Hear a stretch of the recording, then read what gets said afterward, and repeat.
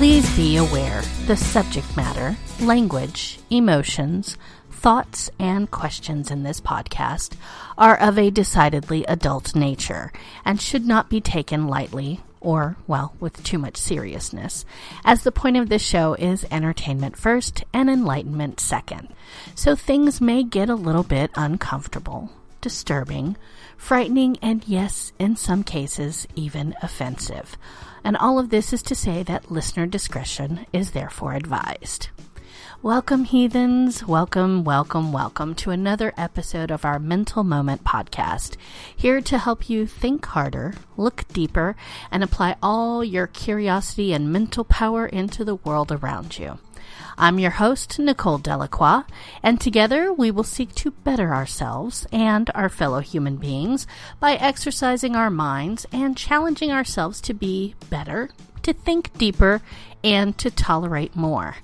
This show is going to ask some hard questions, some profound questions, and more than likely some silly questions. All of this is just to give the listener a mental moment, or as we like to call it, a momental. And today's question is, do you believe in reincarnation? If so, what do you hope that you come back as? Well, that was an interesting question.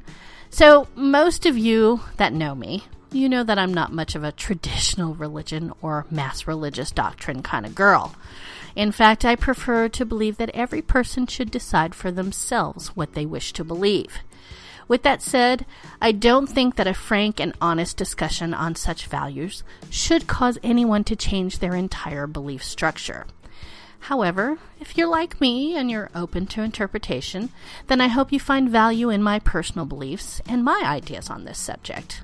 All of that is just to say that I'm going to be honest, and if you have your own belief, I'm not trying to persuade you one way or the other, but simply asking a question that, if you choose to, you should ponder for a moment, whether for deeper meaning in your own spiritual belief, or maybe just for entertainment value.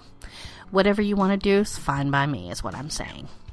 As a bit of a disclaimer, I don't really subscribe to any one particular belief, which is to say that I don't claim to be this or that. None of that means anything to me.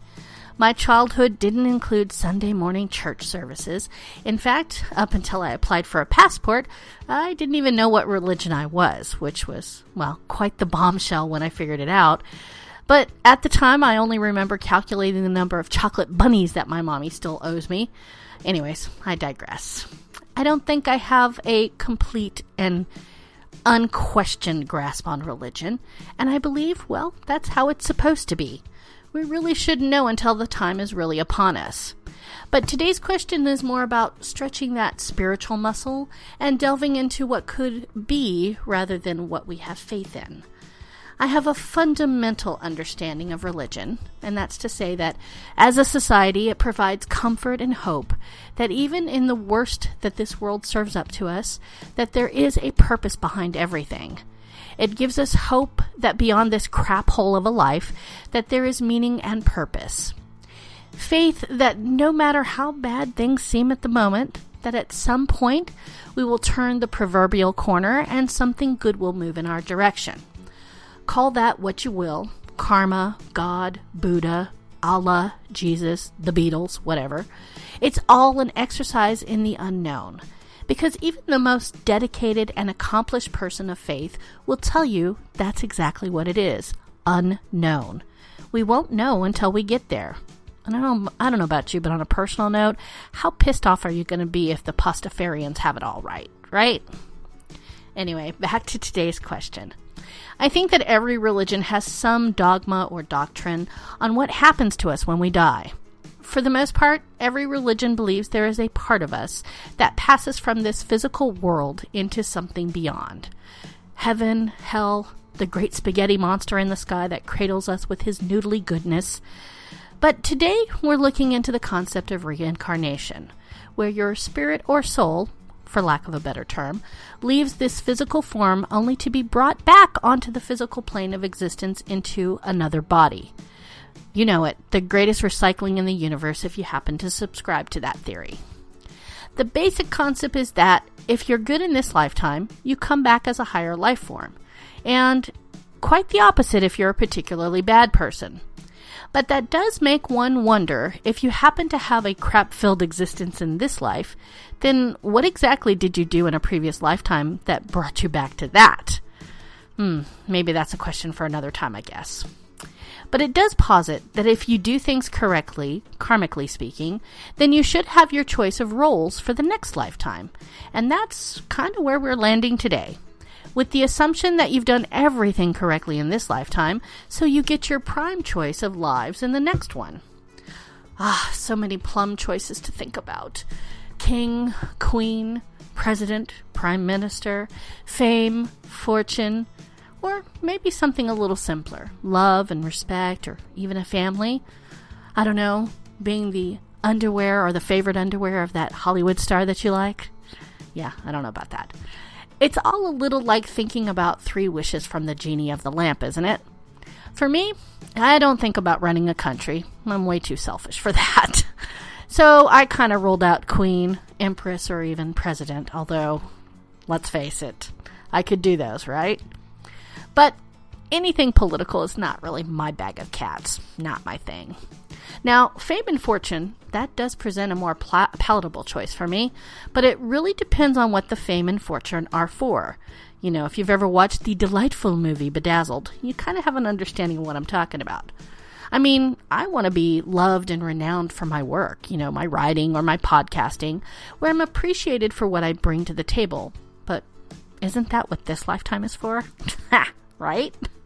So I really don't want to be some criminal mastermind. Yeah, I'm no Pablo Escobar. You know that. In fact, I think my choice would probably be a little more understated. Would I like to be revered and worshipped? Now, there's a choice I could get behind. You know, kind of like cats in ancient Egypt. Let's delve into that one for a moment. I love to sleep. Check. I don't follow commands. Check. And it's quite possible that I love you, or I might be trying to kill you. Yeah, that's a big checkaroonie. Wait a minute. I could already be a cat. I might have to check into that one.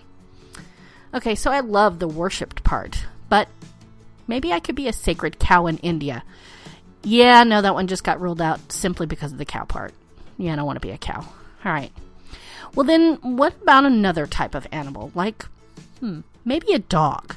Dogs are loyal and man's best friend. Yeah, that one would work. Wait a minute. One of those crazy PETA commercials just came on. Yeah, knowing my luck, I'd probably be that poor little tiny chihuahua chained with that oversized chain in the middle of the desert. Yeah, well, that's not going to work for me.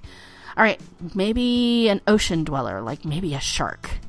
Yeah, that one might be a little bit too on the nose for me. I think my choice really boils down to 2. And I know, this is going to throw you guys.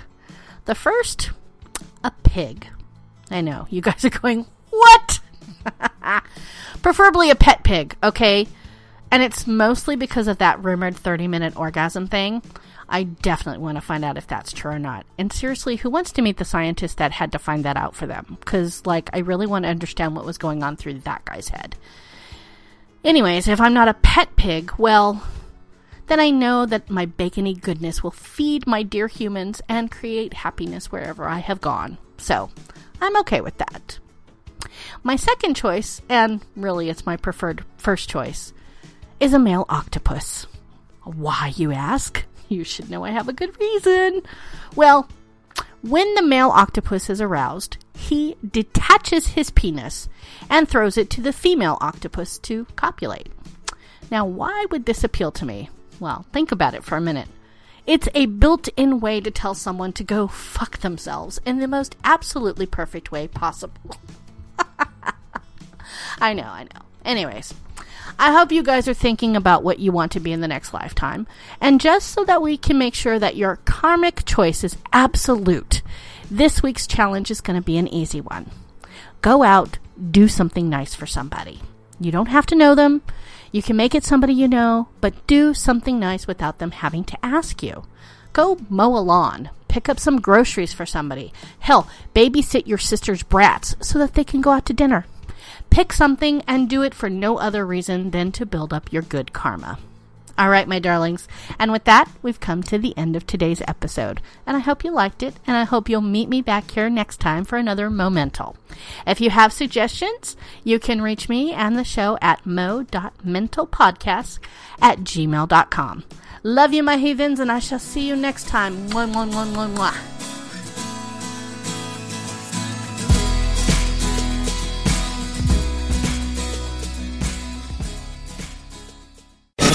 We don't sugarcoat shit.